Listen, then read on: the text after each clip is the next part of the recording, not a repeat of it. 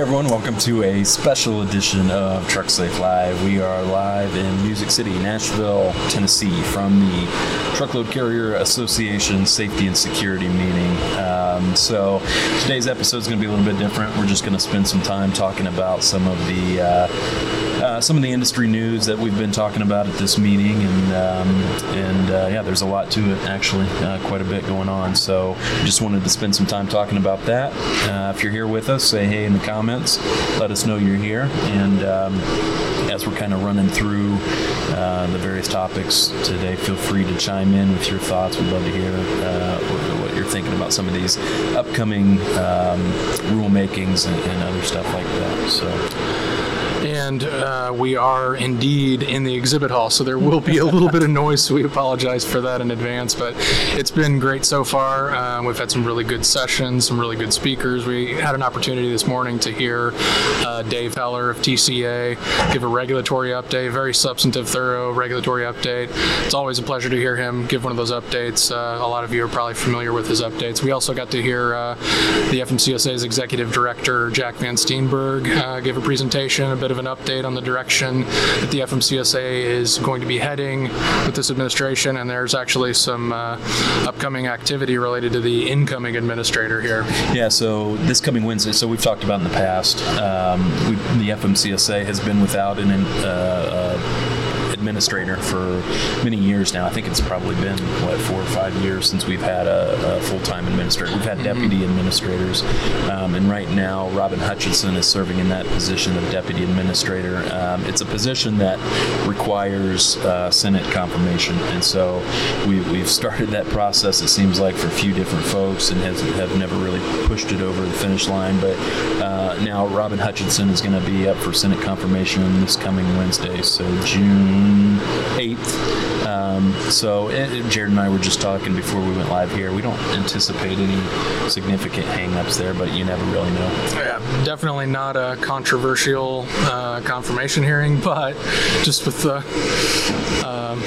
polarized nature of everything that's happening in any of these Senate hearings, who knows what could happen, so that'll be interesting to see. But hopefully confirmation occurs and we get some continuity in the office, and the FMCSA can start pushing an agenda in earnest with that administrator in place. Yeah, it'll be interesting to see what kind of agenda we have. Well, we have a feel for what the agenda is going to be.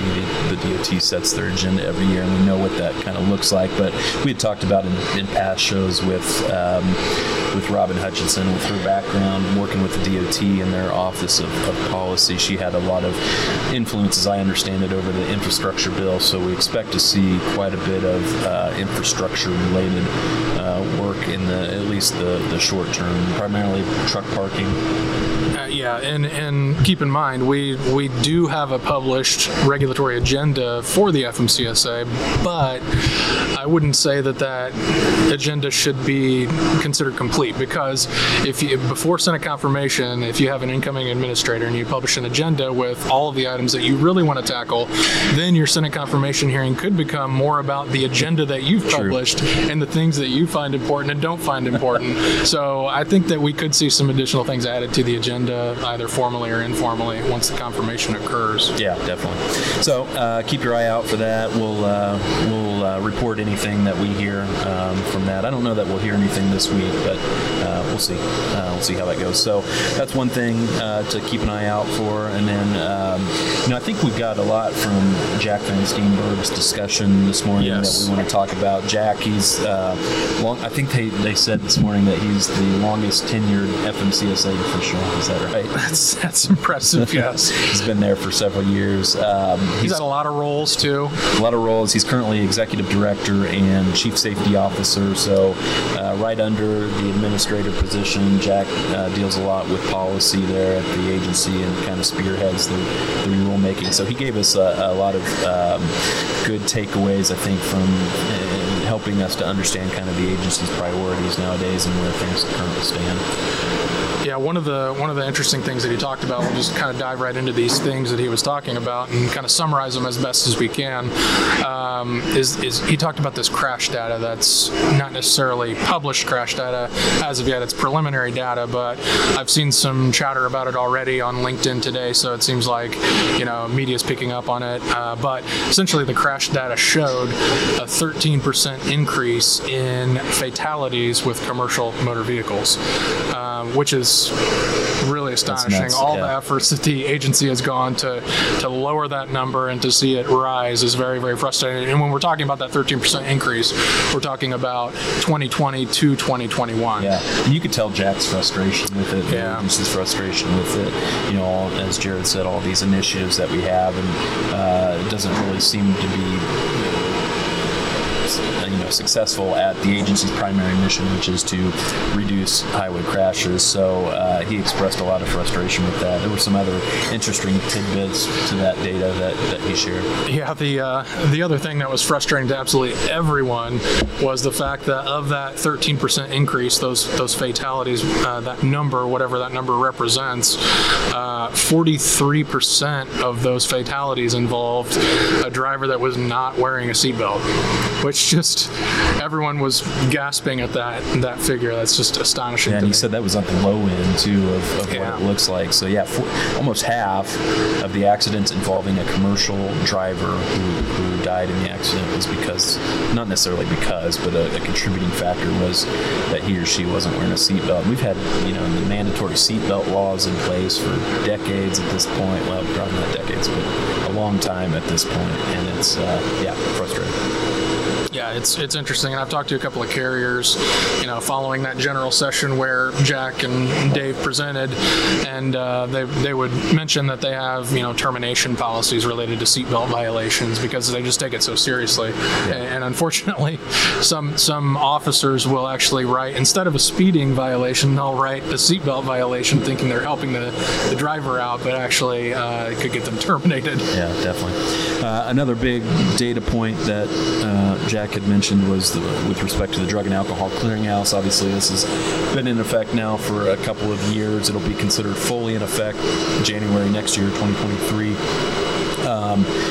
And for those of you not familiar with it, this is the centralized database that the FMCSA stood up a couple of years ago to bring in data from all drug and alcohol testing of CDL drivers. So they test positive for drugs or alcohol. The idea is that will get filtered into this database so that we know future employers of that individual know the past, the history, and then whether that person has completed the mandatory return to duty process, going to see a substance abuse professional, and then going through the follow-up tests that are required after you've tested positive for drugs or alcohol. So we were having situations where drivers would test positive at one carrier, go to another carrier, and then just due to some gaps in the way that the regulations are structured, it wasn't always guaranteed that the previous employer of that driver, where he or she tested positive, would get that information over to the new employer. So the idea was to kind of tighten up that process and make it more visible into whether a prospective driver has any of those types of violations. So some of the data that Jack shared about the Drug and Alcohol Clearinghouse. So currently there have been over 125,000 drivers with drug and alcohol related violations. And the more interesting data point I think I took away from that was, and we've heard about this, but the extent of it is just crazy. Currently 93,000 drivers in prohibited status, meaning they're not eligible to operate a commercial motor vehicle for anyone because they've tested positive and haven't finished that return to duty process. Yeah, that was definitely an interesting figure to hear, and Jack was referring to them as those prohibited drivers, and he was kind of wondering why those drivers had not gone through the SAP process, and he did mention that it's kind of a pain to go through the process, and then he also mentioned, carriers should be somewhat open or having a conversation about, taking in a rehabilitated driver. There's a lot of opportunity there, but we all know that there's very few motor carriers that are willing to really have that conversation and bring on one of those rehabilitated drivers. As lawyers, that just makes us nervous. Yeah. I mean, you want to give drivers a chance, a second chance. Obviously, everybody deserves a second chance, and if they've gone through the regulatory process that is out there to rehabilitate them, and get them ready to drive again, you would like to think that we can give it a second chance. But just the risk that comes, the highway accident liability risk that comes with using a driver who has tested positive for drugs or alcohol in the past is just it's hard to get over for a lot of fleets. Yeah, and we've talked about this on prior shows, but I think it's just really important, and this is a good chance to make the point that you got to have a conversation about this. How are you going to approach these drivers when they come before you? You got to make sure that you're approaching these drivers uniformly, not making exceptions to whatever policy that you've created on how you address these drivers and how you qualify a driver that has been rehabilitated. It's an especially important issue now with the driver shortage, right? Because according to I think ATA estimates and TCA estimates, we're about 80,000 drivers short. I think Dave was saying that number could be upwards of 120,000 in the next several years. And so, when we're in that situation where it's hard to find drivers to fill the seats, it certainly becomes a lot more tempting to put these drivers who have finished the process in the seats. And I think it's something that deserves a hard look. Yeah, one more point on this. The interesting way that the agency kind of combats the perceived damage that the clearinghouse is doing to the industry and this driver shortage is, we have 93,000 prohibited drivers out there still. We had over 1 million CDLs issued from all the various state driver's licensing agencies. So that's the way that the agency typically will combat that argument that the clearinghouse is damaging the industry. Yeah, and that kind of leads into the next interesting data point that Jack shared, which aside from the 1 million new CDL issuance in the last year, which is a crazy number, the number of new entrant motor carriers just blew me away. Almost tripled over the last 5 years or something. So this last year, 2021, 111 new entrant motor carriers applying for a USDOT number, just nuts. 1,000. What did I say? You said 111. Yeah, many more than 111. 111,000 new entrant motor carriers. Jack could knock those out. No, but 111,000. When you think about the fact that every new entrant of that 111,000 had to get a new entrant audit within 12 months, that's a requirement. That is a lot of legwork right there. You could tell Jack that was making Jack nervous. You started sweating a little bit. The agency's ability or inability to get to that. The regulations, as Jared said, require every new interstate motor carrier registrant to go through a mandatory new entrant safety audit where somebody at the agency has to put eyes on this carrier. Now, these reviews, we've said in the past, are pretty cursory compared to the agency's normal reviews, but still, somebody's got to put eyes on that. And for 111,000 new motor carriers having to go through a new entrant audit in that first year, they make it even more cursory. Yeah. Check. No. So the number before that, so 2020, I think they said there were like 60,000 new entrant motor carriers, so doubled in 1 year.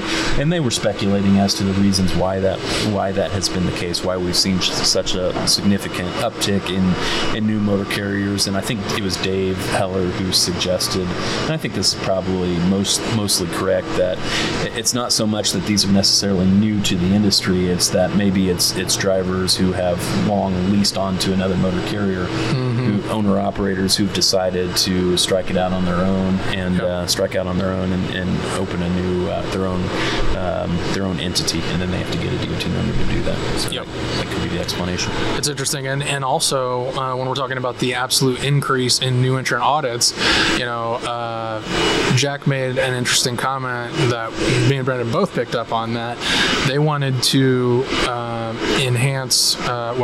add to the in-person audits in the coming 12 months, which I thought was an interesting point, because I've always thought that the agency would ramp up their use of remote audits just because it's much more cost effective. You can crank out more of those. those. And you can also issue ratings. Maybe they're having issues with some of the ratings sticking, but I thought that was fascinating because the increase in manpower that's going to require to increase in-person compliance reviews. I thought that was interesting. I thought so too, because I think the data had showed, I mean, we've written articles about this, about the significant uptick in off-site audits, rising year over year, over 100% for sure, especially during COVID.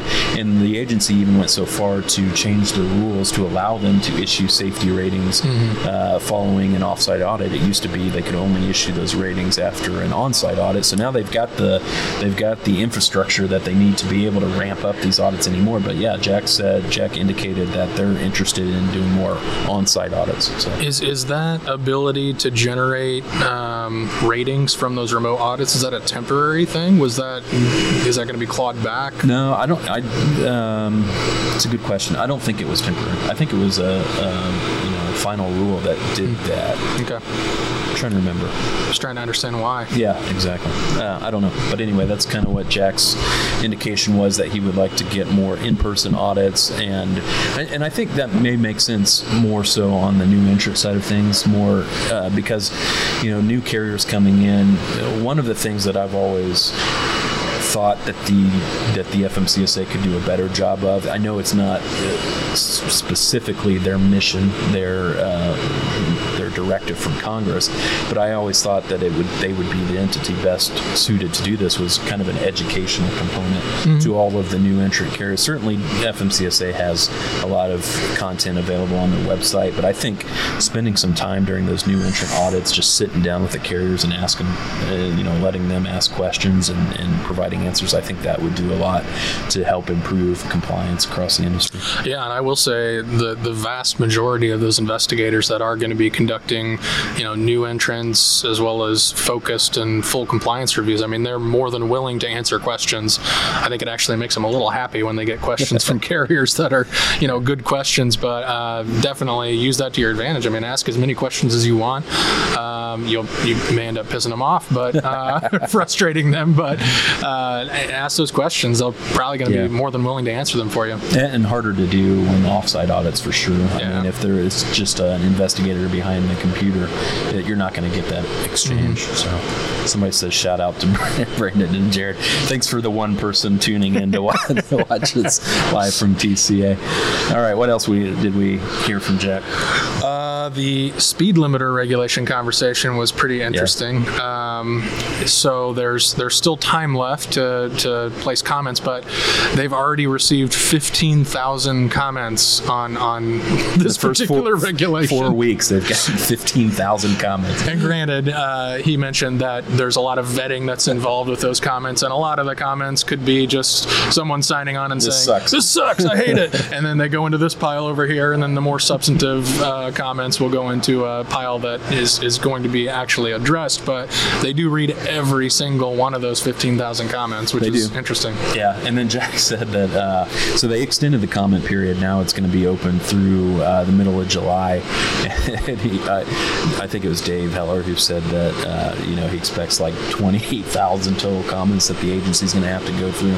So we'll see how that lands. You could tell people in the room. So Dave Heller had everybody who was in the room raise their hands if they had already implemented speed limiters within their fleet. It was a big percentage of the carriers and attendants who have already voluntarily implemented speed limiting devices. But then he showed it was a survey result of carriers who were in favor of it versus those who were not in favor. The vast majority of carriers not in favor of that type of limit, although he speculated that a lot of those answering may have been owner operators.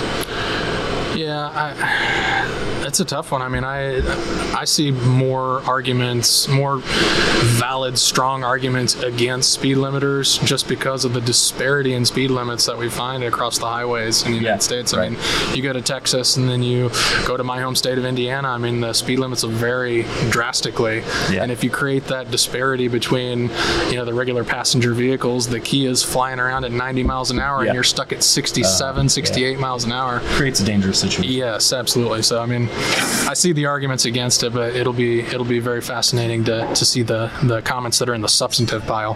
Whoever gave us the shout out said this is Tim, but I know a lot of Tims. There are a lot of Tims. So Tim, what Tim are you? Thanks for tuning in.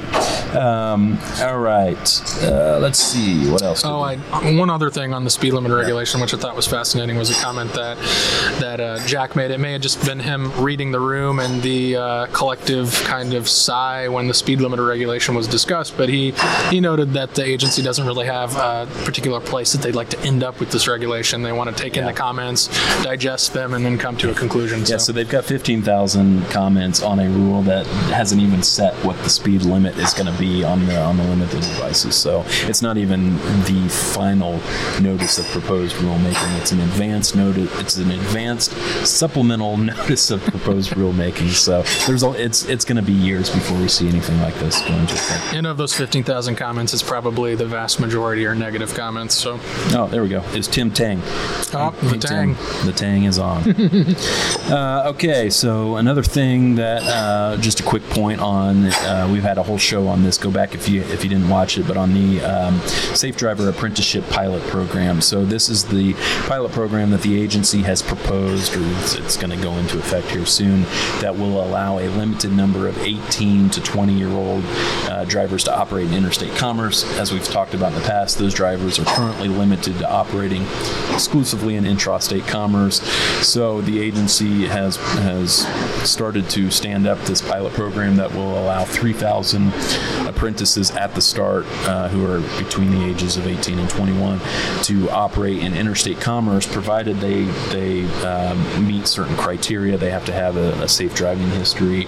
They have to have certain technology installed in the trucks that they're going to be operating. They have to have a trainer riding with them. So that program, the takeaway from today is, because I think they started talking about setting this up back in September of last year, and so we've been just kind of in a holding pattern waiting for the agency to publish the application that a motor carrier is going to have to fill out to participate and to have drivers participate. 3,000 apprentices at the start, approximately 1,000 carriers are going to be allowed to participate, but there's going to have to be a vetting process. So Jack said today that he is expecting that application to be published in late summer.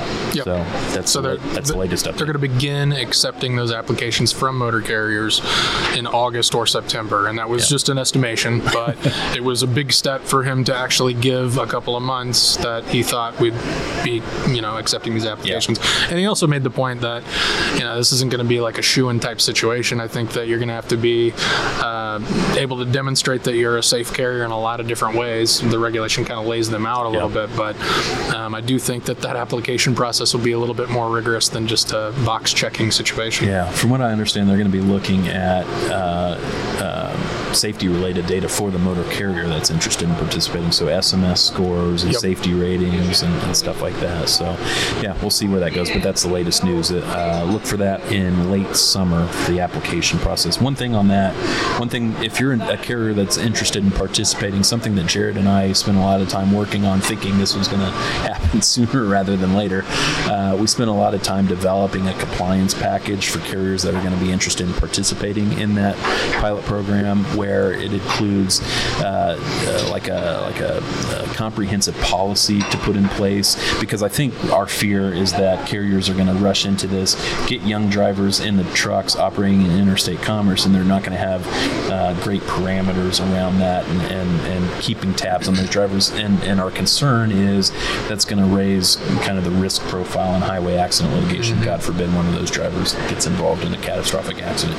So we built out a written policy that we think carriers should consider putting in place, and we also built out some of the forms that are going to be necessary to report activity. That's one of the criteria to participate. Carriers are going to have to make periodic reports to the DOT. So we've got a whole package of that content available on our website, trucksafe.com, if you look it up. Yeah, that package will give you a great chance to kind of frame out your program, and it'll make you think about a lot of different things, and obviously you tweak those as you see fit to your operations, but it's important to have those conversations, have those policies in place, and anticipate what your insurance is going to do definitely with those talk young with your drivers. insurer. Yes, and I've talked to a lot of carriers that if they have a part of their operation that is intrastate and they have the ability to already be tapping into these younger drivers between the ages of 18 and 21 in intrastate commerce, a lot of them have chosen just to not do that strictly from a risk profile standpoint. And I think that it's going to be interesting to see how the industry responds. If there's 1,000 motor carriers that jump into this, that'll be pretty promising, I think. So it'll be interesting to see. Well, and the whole point of any pilot program is data gathering. So we'll see what the data shows. The pilot program is going to run 3 years. We'll see what the data shows in terms of these younger drivers and their ability to safely operate. Yep. Another quick one here that we learned from Jack is the agency's stance on the COVID-19 emergency exemption that they have been continuously renewing since the onset of the COVID-19 pandemic. So this is an exemption to virtually all of the safety regulations except like drug and alcohol testing and certain hazmat components. So things like hours of service for sure, driver qualification, those types of things. There's an exemption available to carriers who are providing direct assistance to emergency relief efforts. So hauling like testing kits and stuff like that. That exemption has been in place, available to those carriers going back to 2020 and is still in place. The FMCSA recently renewed it again. And so the interesting thing about that is they've continued to kind of carve away at it, but it still is a pretty comprehensive exemption. And one of the things that Jack mentioned today was that the agency is considering clawing back a lot of that. In other words, making the exemption much more narrow going forward to potentially only hours of service and hours of service exemption. So no exemption from driver qualification requirements, etc. So we'll see how that plays out. No firm date on that yet. Another interesting thing that Jack talked about was he talked about safety fitness determination changes that might be coming, and he kind of criticized the way that certain carriers are able to get a satisfactory rating from a full compliance review maybe 10, 12 years ago and just kind of sit on that and get no enforcement related activity, which I don't see a problem with that. I think if their scores are fine, they're not being escalated for enforcement activity. What's wrong with them sitting on a satisfactory rating? If you're going to put them back to not rated, that's another thing, because not rated and satisfactory, I mean, insurance won't look down upon either of those things. Yeah. But to say that they need to be escalated in some other factor a little more heavily than other carriers that have not had enforcement activity recently, I mean, it's a little bit of a stretch for me argument wise. But he commented that they're working on something to potentially pilot in that area. And I thought this was the most interesting comment that he made all morning of all of the various regulatory things he was talking about. The safety fitness determination was the thing I didn't really expect to hear from him. Yeah. So many of you may recall, it's probably Jared and I were trying to remember this. It's probably been 5 or 6 years ago. Mm-hmm. The agency had toyed with, I think they had actually proposed a rule that would have completely overhauled the safety rating methodology. It would have moved away from this 3-tier rating of satisfactory, conditional, and unsatisfactory to a single determination of fit or unfit. And the biggest issue that caused this, as I understand it, to not move forward was that rather than the existing system where you only get a safety rating if the DOT comes in and does a comprehensive audit, either offsite or onsite now, that's the only way that carriers get a safety rating now. The proposal back then was we're going to tie this to your SMS, your CSA scores, so that if you perform poorly in a particular category in one of the 7 basics in a month. Now, they weren't going to use this. They were not going to use the same intervention thresholds that are present now to determine whether you're going to be escalated for enforcement. They had proposed to set new thresholds where if you exceed that threshold in a particular month, you're going to get an unfit rating. And that was a huge concern to the industry because a lot of carriers have scores that are above the alert threshold. Now, it would have taken more to get them above whatever this threshold was going to be called. But still, the idea of tying a carrier's safety rating to their SMS scores, particularly with the history of CSA and the problems that we've seen with its data and the concerns that the industry has expressed for many years about the reliability of the system, that just didn't sit well, and that the agency ended up withdrawing that rule a few years back. And so now to hear that they're reconsidering something, now he didn't go so far to say that they're thinking about tying this to SMS scores or CSA scores or anything like that. He just said that the agency has a team that's working on reevaluating safety fitness determinations, and that's got me a little concerned. Yeah, he did mention unsafe driving when he was talking about, potentially finding a carrier to escalate for enforcement activities, say they have unsafe driving activity that would lead us to want to revisit their safety rating. Yeah. So he's focusing on unsafe driving there. It's unfortunate that, with the prior proposed regulation, it was such a small snapshot for a carrier. Yeah. So if you're going to look at the data, the bigger the snapshot, the better, obviously. If you're going to look at a 30-day period, I mean, you could have a bad month and it could sink you under that prior train of thought. And I don't want to, throw the warning alarms yet, because we know nothing about it. But my concern is the safety fitness determinations are such a critical part of the agency's regulations now. I mean, they dictate whether you as a carrier get to stay in business or not. If you get an unsat rating, you're going to be shut down fleet-wide. And so the consequences are so severe. I mean, certainly with CSA and SMS, there are consequences. You could be escalated for enforcement for an audit. You could lose business if your scores are high. Your insurance premiums could go up, but you're generally not going to be shut down because of high CSA scores unless they come in and do an audit. But with your safety fitness determinations, you very well could be shut down if they find enough violations. So toying with that whole concept that has seemed to work okay for the last couple of decades makes me a little nervous. Or even conditional ratings. I mean, if you get a conditional rating in the current environment where insurance costs are already rising year over year, and you take a conditional rating, obviously your ratings, your insurance premiums are going to suffer from that. You could lose business from a shipper standpoint, from a broker standpoint. So that conditional rating is not something that a lot of carriers can really just stomach for a long period of time. Although we do see it on occasion. We'll come across a carrier on occasion that's had a conditional rating for years. Since the 90s. Yeah. Especially private carriers. I mean, it's much easier for private carriers to live with a conditional safety rating, just because they don't have any shipper or broker customers who are looking at those scores and getting worried about them. So you'll see private carriers that have had conditional ratings since the 90s, before the FMCSA was even around. So Federal Highway regulated safety before FMCSA, and then the Interstate Commerce Commission before it. So that's safety fitness determination. Again, I think that was one of the big takeaways from the conversation. Absolutely. And I do think that if we do see some iteration of that safety fitness determination program, that it's probably not going to be such a cut and dry move. I think that the agency learned that the cut and dry fit or unfit approach may not be the best if based on that data. So and there for sure it'll have to be done through rulemaking. And that did I get this right? Did Jack mention that may be a negotiated rulemaking? They were considering doing that through the negotiated rulemaking process. So that'll be interesting. Regardless, or suffice it to say, it's going to have to go through the rulemaking process. There will be an opportunity for comments. I'm sure if we've got 15,000 comments on the speed limiter rule, that one, we're going to have a ton of comments. So indeed, we beat that dead horse. Yeah, for sure. A couple last things here. This was an interesting one, Jared. You want to talk about this idea of clean inspections for trucks that go through weigh station bypasses? Yeah, it was pretty interesting and kind of refreshing to hear him talk about this. I think everyone in the room at TCA really appreciated it.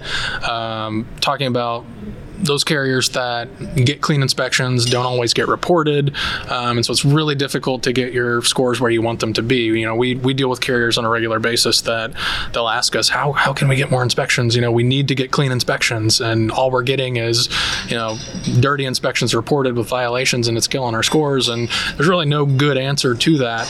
But Jack Van Steenberg talked about a program that's being discussed at this point to award credit and create, a positive environment on those inspections that aren't actually level 1 inspections with violations, which is oftentimes what gets reported. So those inspections where you might cruise through the inspection and have a clean inspection, you get positive feedback for that. Yeah, he mentioned carriers that use the technology that's out there, that the weigh station bypasses, essentially, where if you're clear to bypass weigh station, you would get some type of a clean inspection credit for that, so that it can help your scores over time. So that'll be interesting. Yeah, they might get 15,000 comments on that one too, but positive ones. Yeah, exactly. Okay, last but not least, Jack talked some about, very little, I should say, about autonomous vehicles and where the agency is with that. I think he kind of it seemed like put it off a little bit on NHTSA, because this is going to be a joint rulemaking that's going to have to be in place, where you've got the National Highway Traffic Safety Administration. Is that right? Yep. Did I get that right? It's dealing with this on kind of the vehicle manufacturing side of things, and then certainly FMCSA and the US DOT, the broader US DOT is going to have to weigh in on this too. So you've kind of got a bunch of different agencies all under the umbrella of the DOT that have to weigh in on autonomous trucks. So he didn't really have much to say about it other than the agency is working on it. So. Yeah, and as technology progresses, I think we're definitely going to see more of these regulations that go in place that are joint FMCSA and NHTSA, or at least two different arms, one regulation coming from NHTSA and one coming from the FMCSA, that kind of get to the same type of subject matter. But with the autonomous vehicles, NHTSA is regulating the OEMs, and they're regulating the FMVSS, the standards for the vehicles being produced. And so it's going to be really fascinating to see what they do with the autonomous vehicles and those standards that they put around autonomous vehicles. It's absolutely overwhelming to think about, like what kind of regime you could put in place to ensure uniformity on some level of autonomous vehicles. I mean, we looked at what the FMCSA did with ELDs and the self-certification regime. The FMVSS is a similar regime. It's self-certification. What we've learned from the ELD process and that self-certification process surrounding technology is that maybe self-certification is not ideal. So we saw the Canadian ELD mandate, they went away from self-certification and they have a third-party body that's certifying ELDs. Yeah, the numbers that Dave shared today. So granted, Canada is working on kind of rolling out the mandatory ELD, but I think he said there were 48 Canadian ELDs certified versus the 500 plus that are self-certified in the U.S. But yeah, I just think that if you're going to have a certification process surrounding autonomous vehicles, it really needs to be some sort of a third party and not a self-certification process. That's just my opinion. Hopefully we see that, and I think it's just a long time before that actually hits the streets, to be honest. Okay, so lastly, kind of a similar deal with automatic emergency braking systems. This is kind of another deal where it's going to be a joint NHTSA and FMCSA rulemaking. Jack just said that the agency is working on it, similar to the autonomous trucks. So I think that wraps it up. That was kind of Jack's presentation, and then Dave Heller gave kind of a more in-depth presentation on the current status of rulemaking with the FMCSA. So yeah, it's been a great event so far. We've Truck Safe, we've got a booth set up here in the exhibit hall. Met a lot of great people. If you're here and watching this for some reason, stop by, say hi. We're going to be here today and tomorrow. And check out TCA conferences too. I've been really pleased with this conference. Everyone's been really nice and inviting. It's our first time here, so we've met pretty much everybody that's been here. Everyone's stopped by. It's been really great. So if you're looking for new conferences to attend, check out TCA. It's a great group of people. A lot of great content as well. So yeah, definitely check that out. And then lastly, to wrap things up here, we just wanted to kind of highlight some of the things we got going on at Truck Safe coming up here pretty soon. One thing that big announcement for us is that we just recently launched our hazmat training course, online training for hazmat employees. So whether you're a shipper or a broker or a carrier, if you've got folks that are involved in the highway transportation of hazmat, even if it's just just filling out shipping papers or marking boxes, etc. Whether you know it or not, those hazmat employees have to receive mandatory training on hazmat awareness, general hazmat handling type stuff, at least once every 3 years.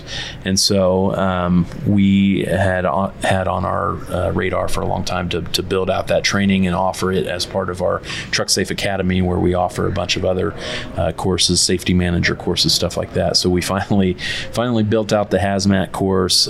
It will help carriers and shippers and brokers satisfy that training requirement. It's all online. Anybody who takes it will get the educational sessions. They'll also be tested, and then they'll receive the certificate that you need to place in their file to show that they are compliant with that training requirement. Yeah, and gone are the days where you roll in the cart with the DVD player and you dust off the old DVD for the hazmat training and plop it in there with the dated graphics and whatnot. Our training is online. It can be completed in segments, and so it's just a great way to do it. Yeah, exactly. And then, one of the things I think we've mentioned in the past, Jared and I don't pretend to be hazmat experts. We deal a lot with hazmat issues on the legal side of things, but we're certainly not hazmat experts. So we wanted to team up with somebody who is a hazmat expert, and that's what we did. We teamed up with Art Fleener of Fleener Consulting.